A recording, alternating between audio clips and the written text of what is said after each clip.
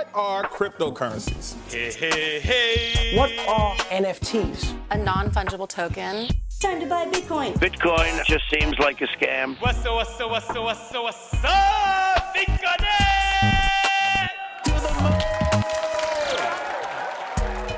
So thank you for joining us on the Ledger.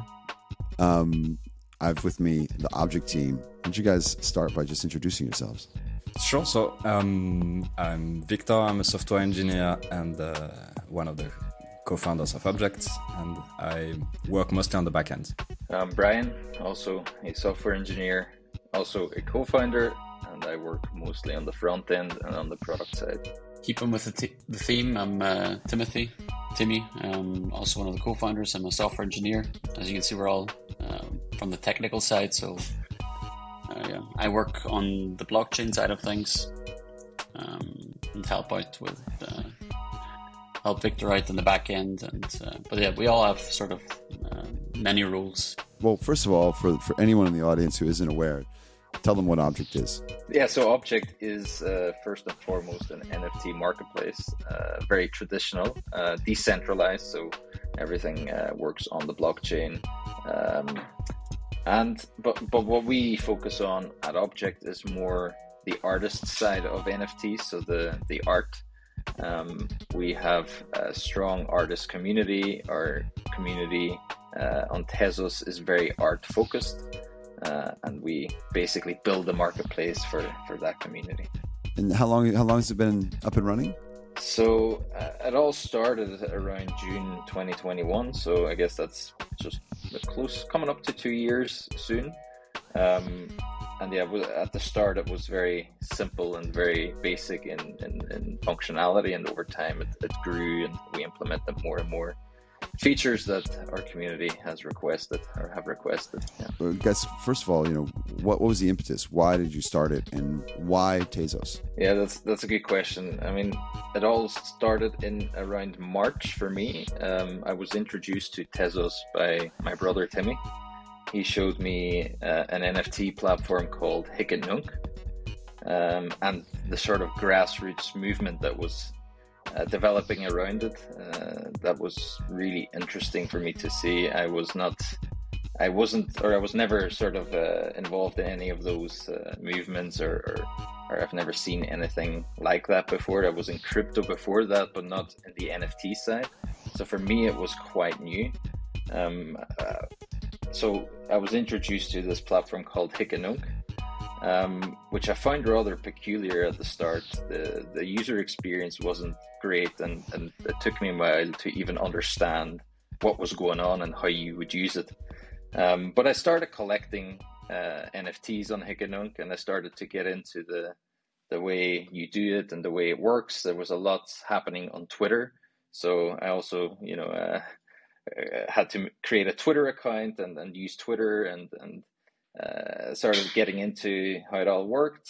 Started collecting tokens. Timmy and Victor also minted a few tokens, and then all of a sudden there was quite a bit of hype that started to build around Tezos and this Hic et Nunc platform. More and more users started to come in, and drops started to sell out very, very quickly. So there was this sort of added layer of excitement even, but what we realized then very soon too was that the tools and the functionalities on Tezos were actually lacking to accommodate for that surge in users, and we started to think, what can we do?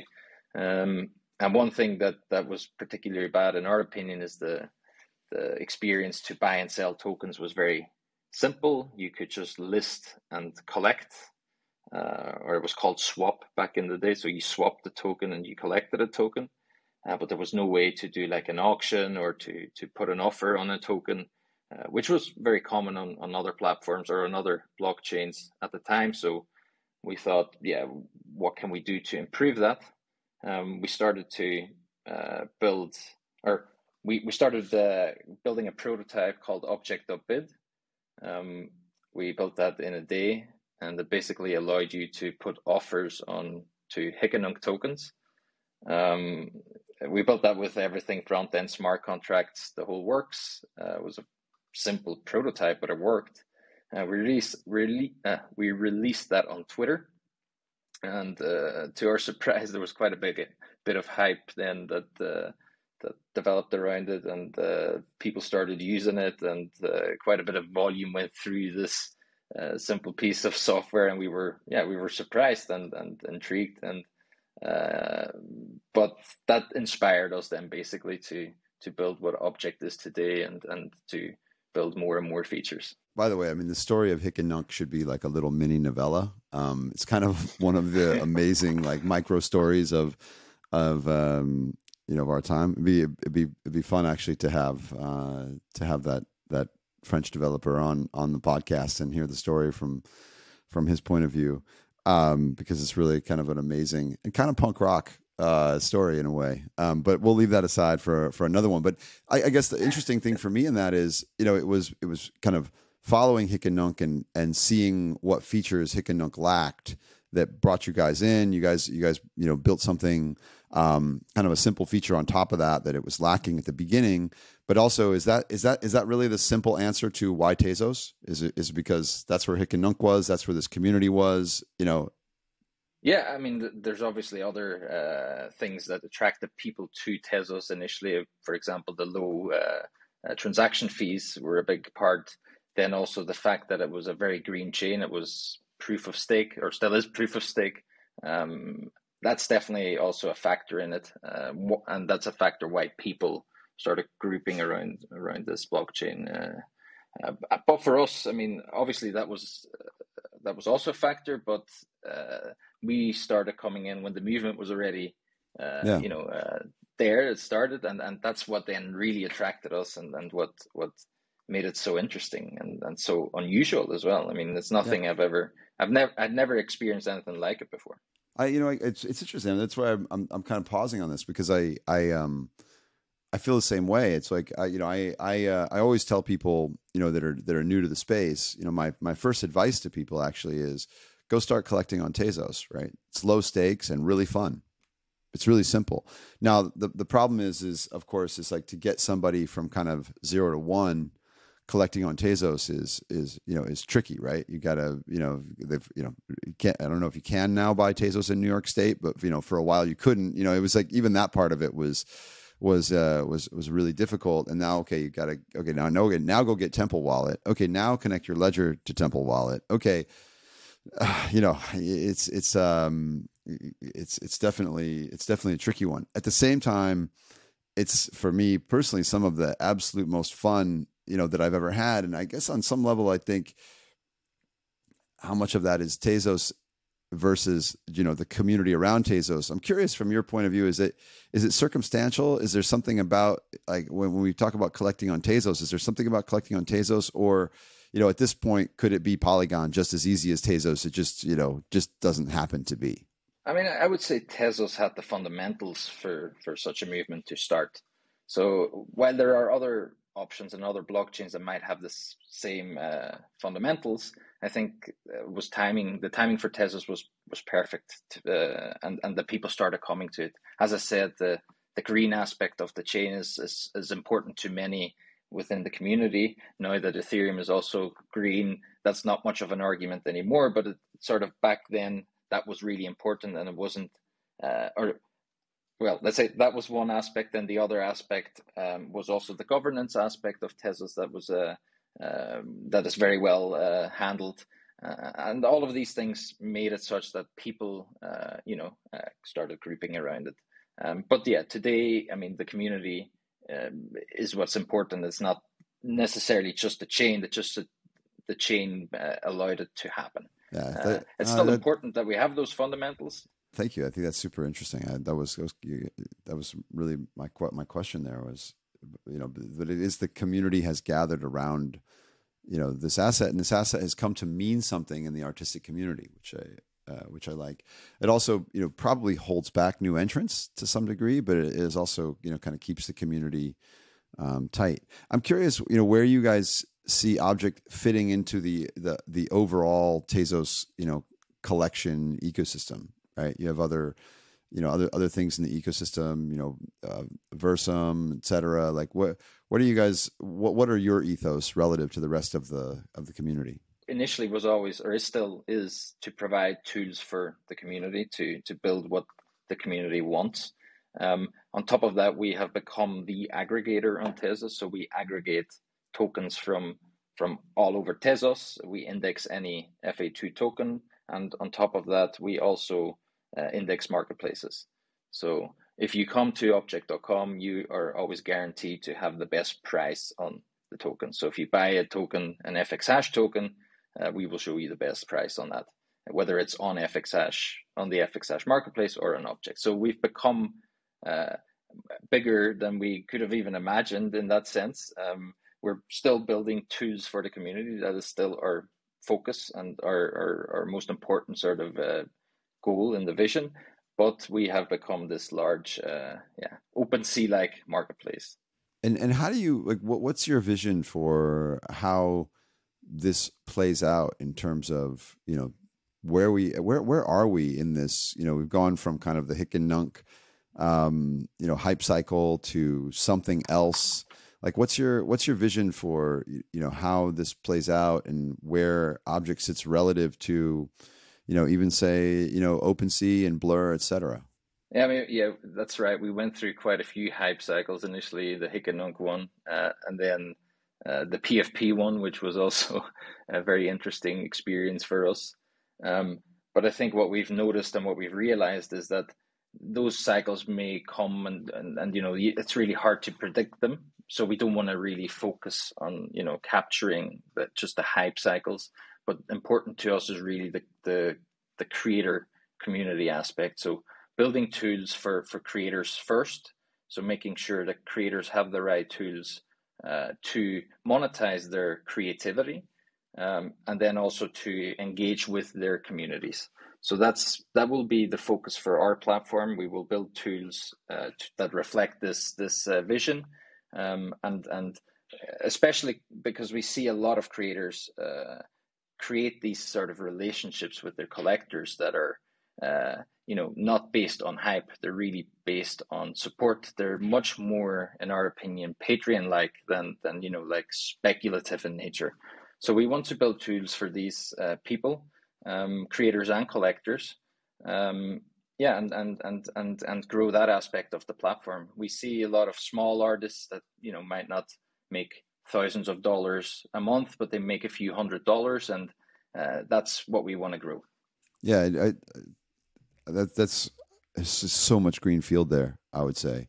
And the other thing, just I want to be sure, for listeners that aren't yet collecting on Object, that they get kind of a starter guide here. So I think and also get sort of an understanding of why Object and how it sits relative to other things. So what I always tell people, again, it's fun and it's relatively low stakes, right? And to your point, you also get this incredible feeling of interacting with artists, right? And that's I think the thing that draws a lot of people in is I can collect a piece of art that I enjoy for a relatively low price, and then I end up having a conversation with that artist on Twitter, and it feels good. I've always said, even I really learned this in the 90s when we were making Winamp, and we were getting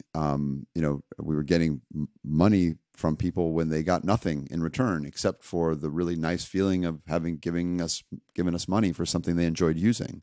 And it really changed my picture of humanity, frankly. And it's actually true that the Radiohead pay what you want model is a direct descendant of the Winamp shareware model. That's another story, but it's a fact, because we learned that people were willing to they actually, human beings like a value exchange.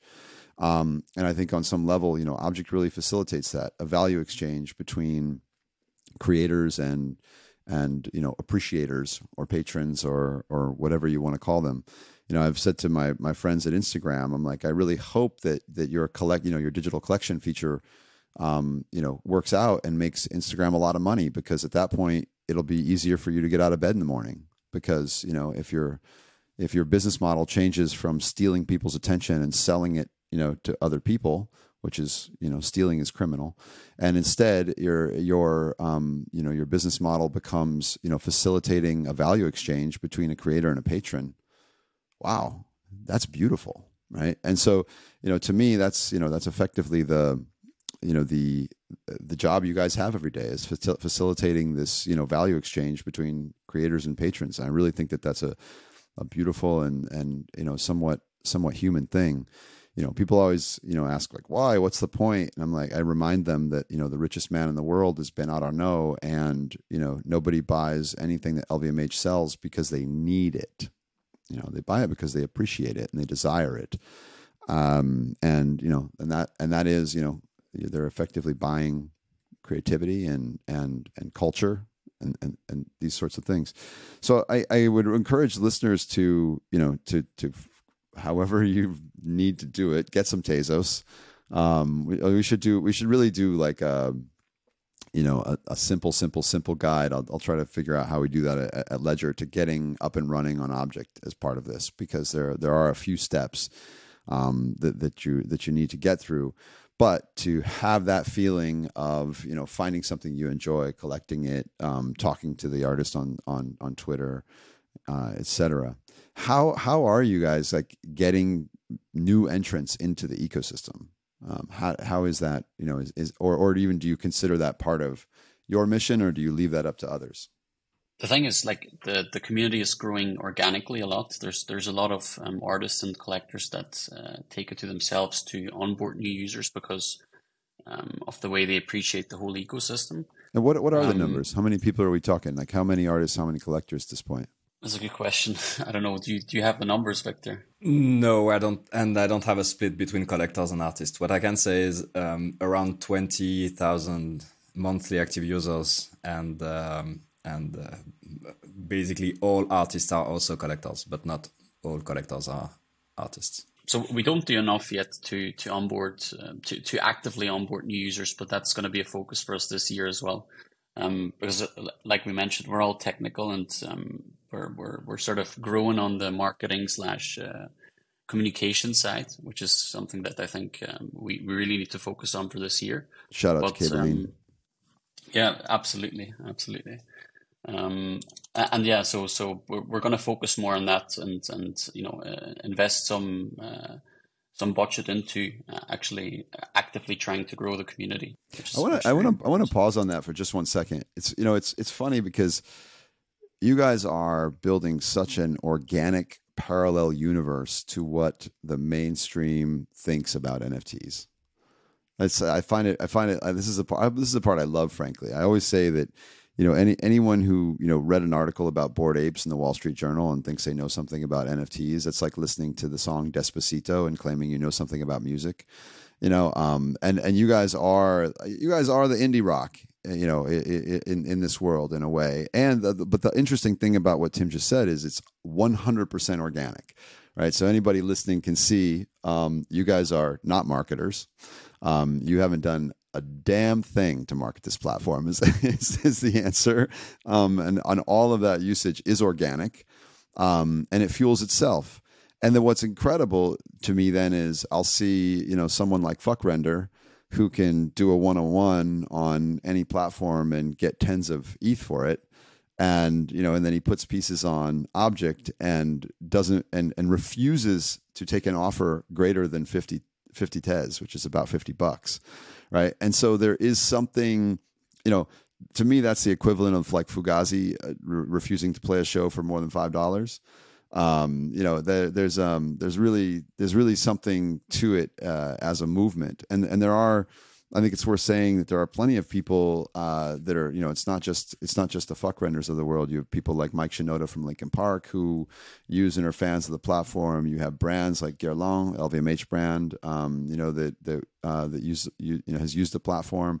So I think people that really want to connect with an organic artist community, this is where you find it. I always say that, and I said this in a conversation with Mike Shinoda, that for me, collecting on Ethereum feels like going to Vegas and, playing craps, right? Whereas, collecting on Object feels like going to Bandcamp and buying vinyl. So I don't know if that resonates with you guys. Maybe I'm totally twisting what your mission is, but I think the fact that it is organic is incredible. I'm really curious to see how you guys talk to the world about it. What's the symbiotic relationship between you and FX Hash? Because I think FX Hash is just another one of the greatest stories in NFTs. It's also on Tezos. I often learn about things that are new on FX Hash because it's an artist I follow on Object, and then I see notifications and I'm like, oh shit, it's FX Hash. I go over to FX Hash and mint. So there is a symbiosis. I feel it as a user. I'm curious how you guys see it. Yeah, there's definitely a symbiosis, and a lot of what we see is obviously a lot of FX Hash users overlap with Object users. So we have a great overlap in the user base, and we provide tools also for FX Hash, so the notifications will work. If you get an offer on your FX Hash token and things like that. So we see a great overlap. We work together very closely with FX Hash on features and on things like the royalties, where we make sure that they are enforced all across, the Tezos ecosystem and things like that. So I think FX Hash, just like us, has grown out of this grassroots movement. So a lot of the values are the same. A lot of the community members are the same. So we share a lot in common with FX Hash. Yes.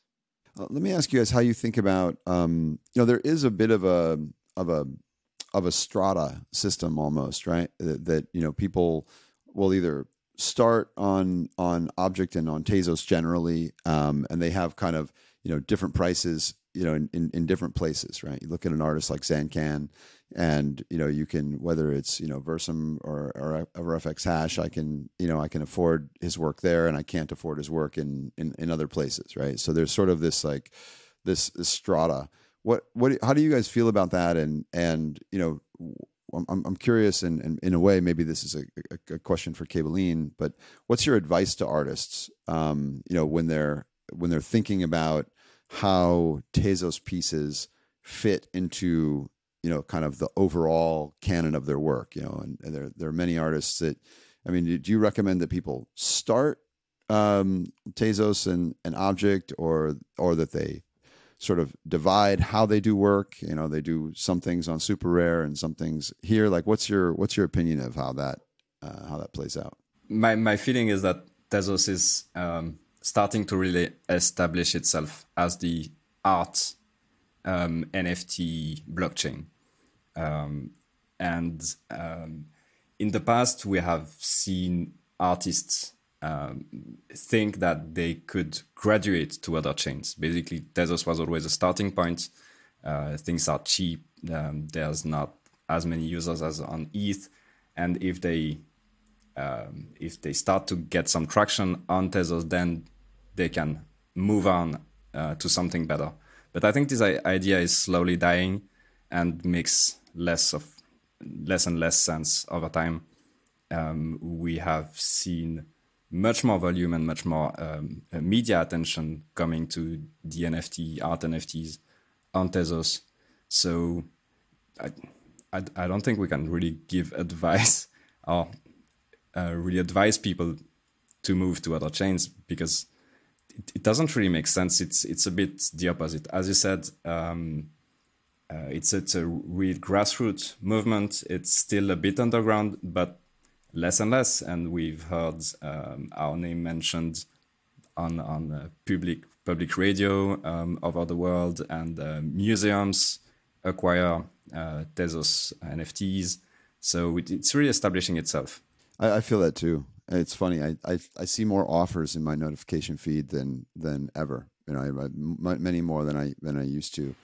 I think we could even say. Sorry, I think we could even say it's the opposite. It's ETH collectors moving to Tezos, not completely moving to Tezos, but at least coming and taking a look at what's available, what's interesting, what's all the hype about, and really enjoying it. Another thing that I notice is pricing on Tezos. I mean, there's almost an anti-high primary pricing bend in a way, right? If things do attain high prices, but they usually attain high prices in secondary, not in primary. Whereas I think you see things starting at a much higher price, on ETH. How do you explain that dynamic?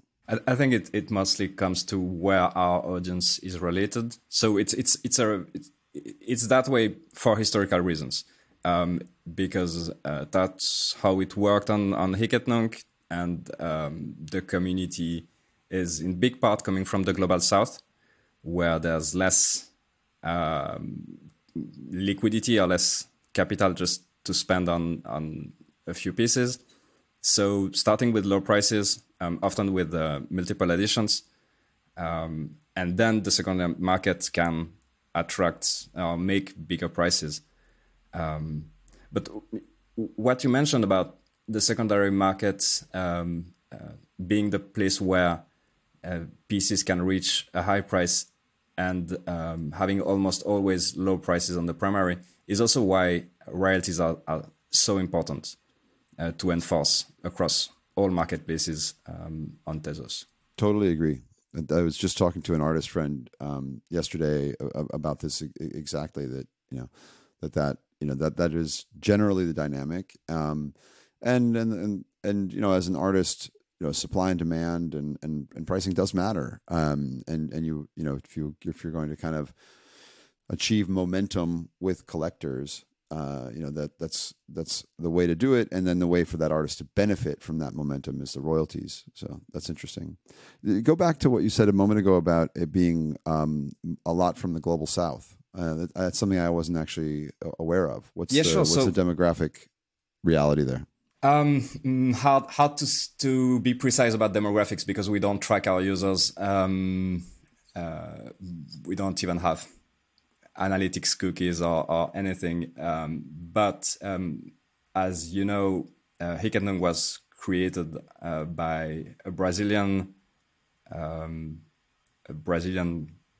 software engineer, and the initial community was big parts from Brazil. But then what we have seen is that to this day on objects, many users are from the south, and it's Brazil, but it's also Indonesia, it's Africa, and other Southern American countries.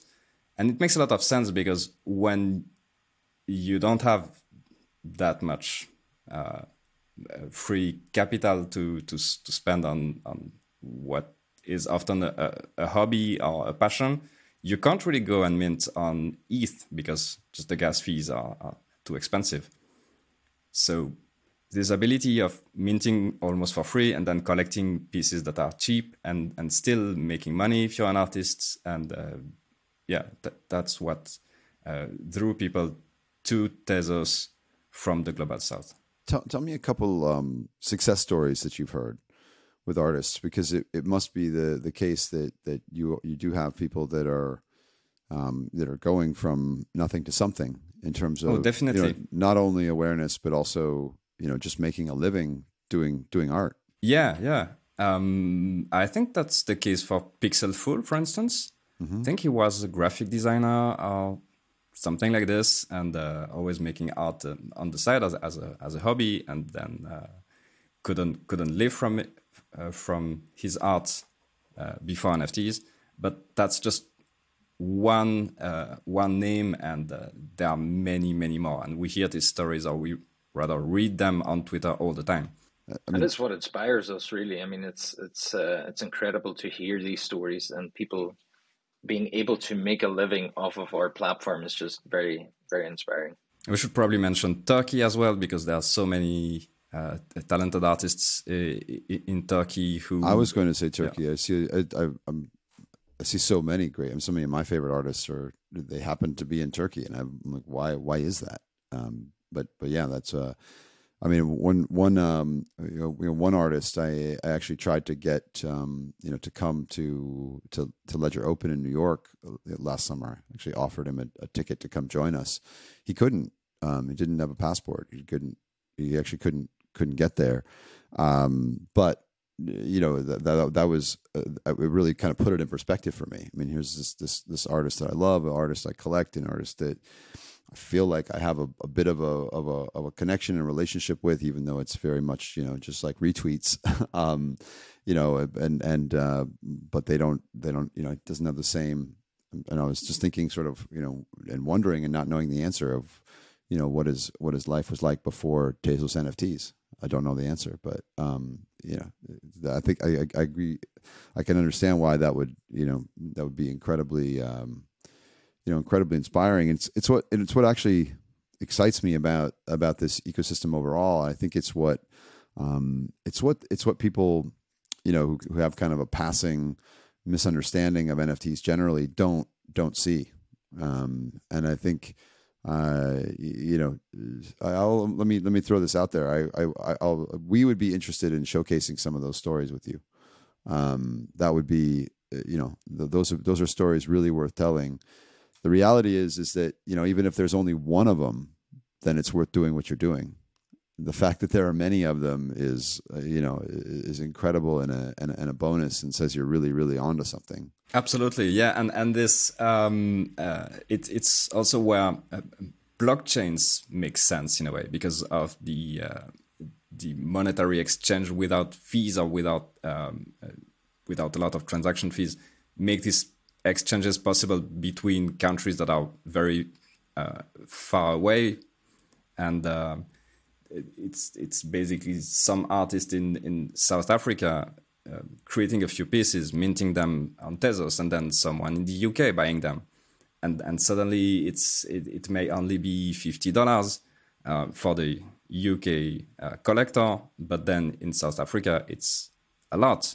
So it can really make a difference that way. Let's talk just for a second about Objkt now being included in Ledger Live. Thank you first of all for doing that. But what does that integration mean for you guys?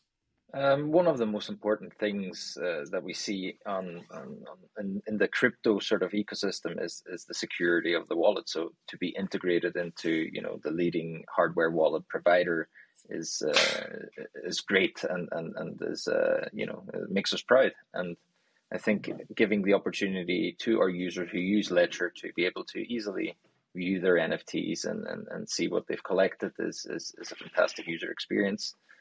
So yes, Victor is showing his Ledger. I don't have mine on my desk. I'm showing my Ledger because there's a Tezos logo engraved on it. I like that. I should have. Nice. I should have put a. This is my stacks. I should have put a. I should have put a Tezos NFT on it today, but I still have the Year of the Rabbit going. No, but yeah, and it was a great smooth integration. So yeah, it was a great experience. Cool, thank you. And I think what I would love to do more of with you guys is we talked about like getting more people onboarded. Just figuring out how we do that, because it's to me it is sort of that that Genesis feeling for people, right? Like to go from I'm sitting on the sidelines, I've heard about it, I don't know what it is, to I've felt something.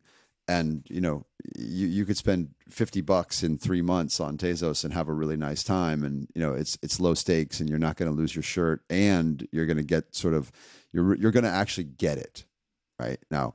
You might go on to spend $15,000 on a squiggle after that. It's possible and maybe even likely, but not necessary. And you can actually understand what it really is. As opposed to I guess again, to use the music analogy, if Bored Apes are Despacito, then collecting on Tezos is like feeling the vibe in a dark, sweaty club with a bunch of people who love the same music as you, right? So that's the feeling I'd like people to get.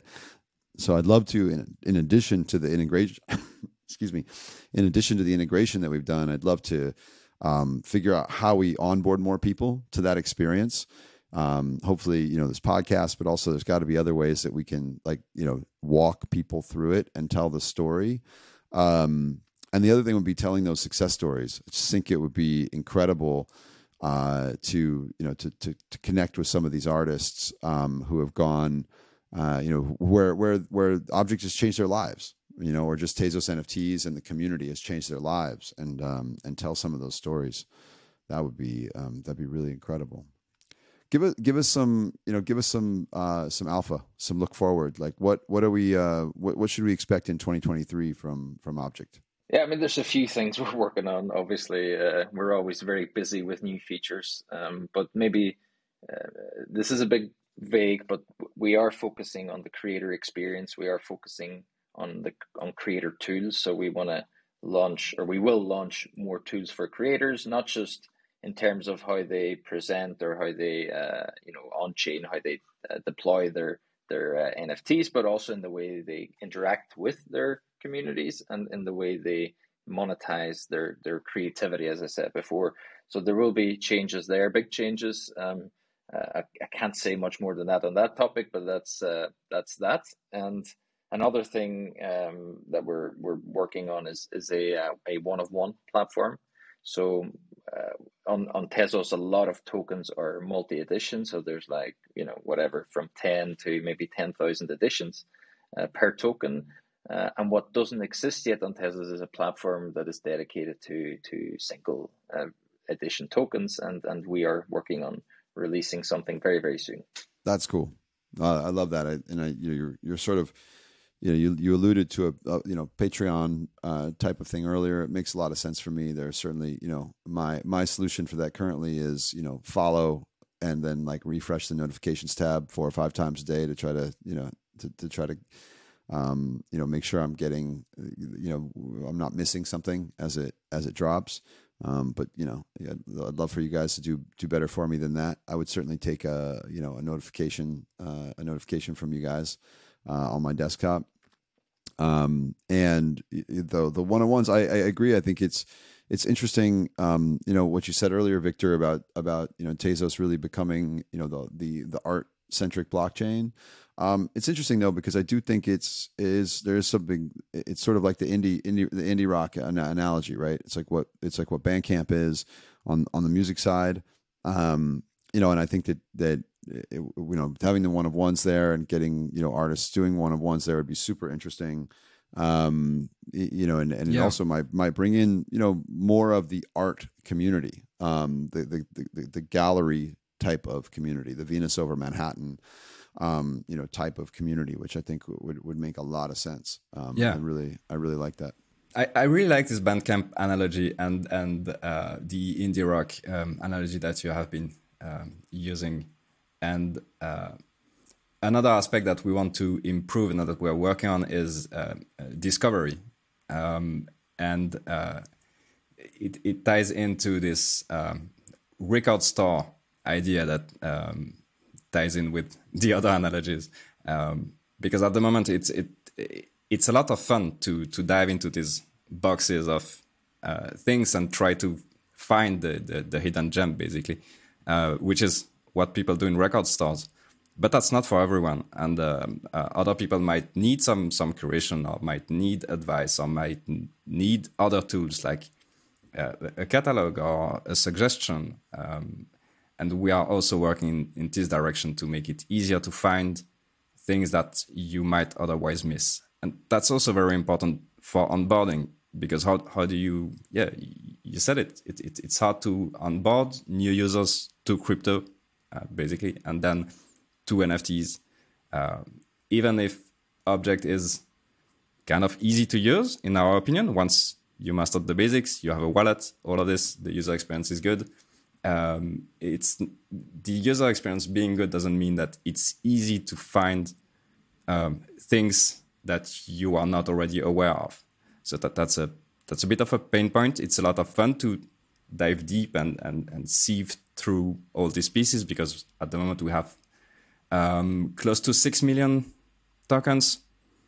That's a lot, and we're trying to improve this as well.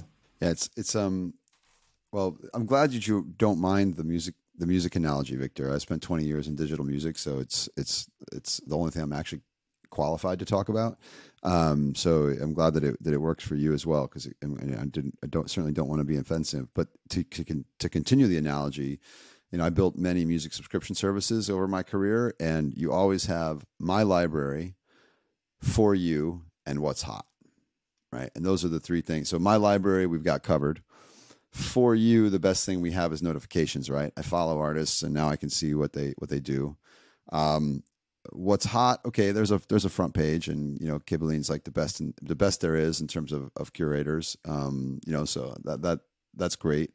At the same time, there's something about NFTs where you're never, what's hot, by the time it's there, it's usually too late.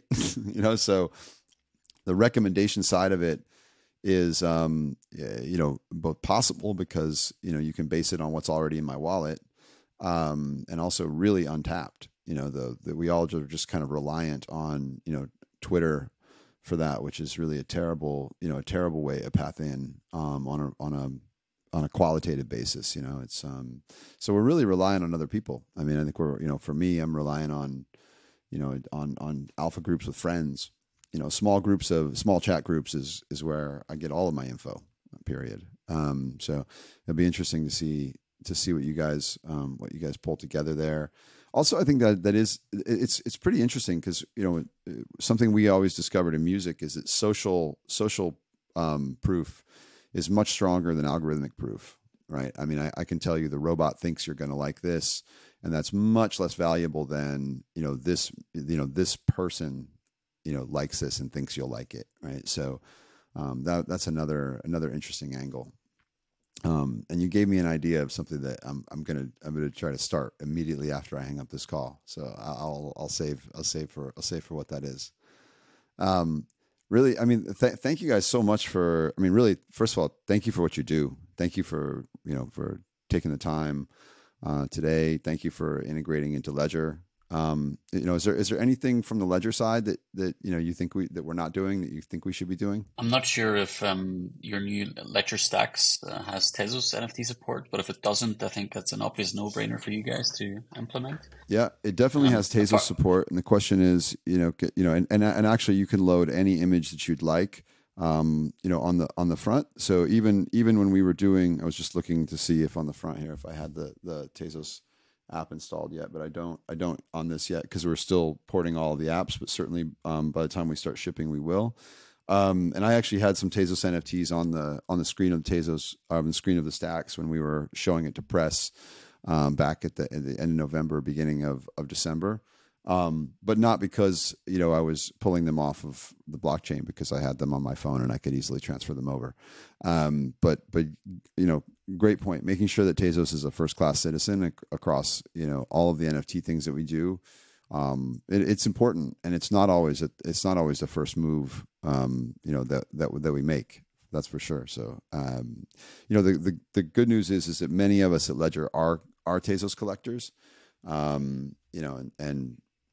And so it's important to us. We just prioritize. We try to prioritize on the relative importance to our overall user base as opposed to just us. But we get there. We get there over time.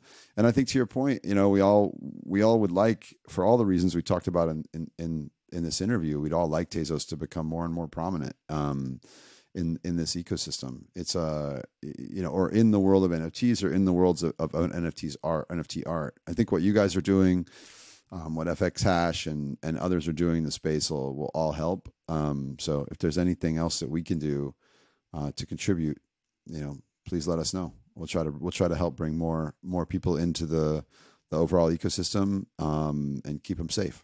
Sounds great. Yeah, thank you.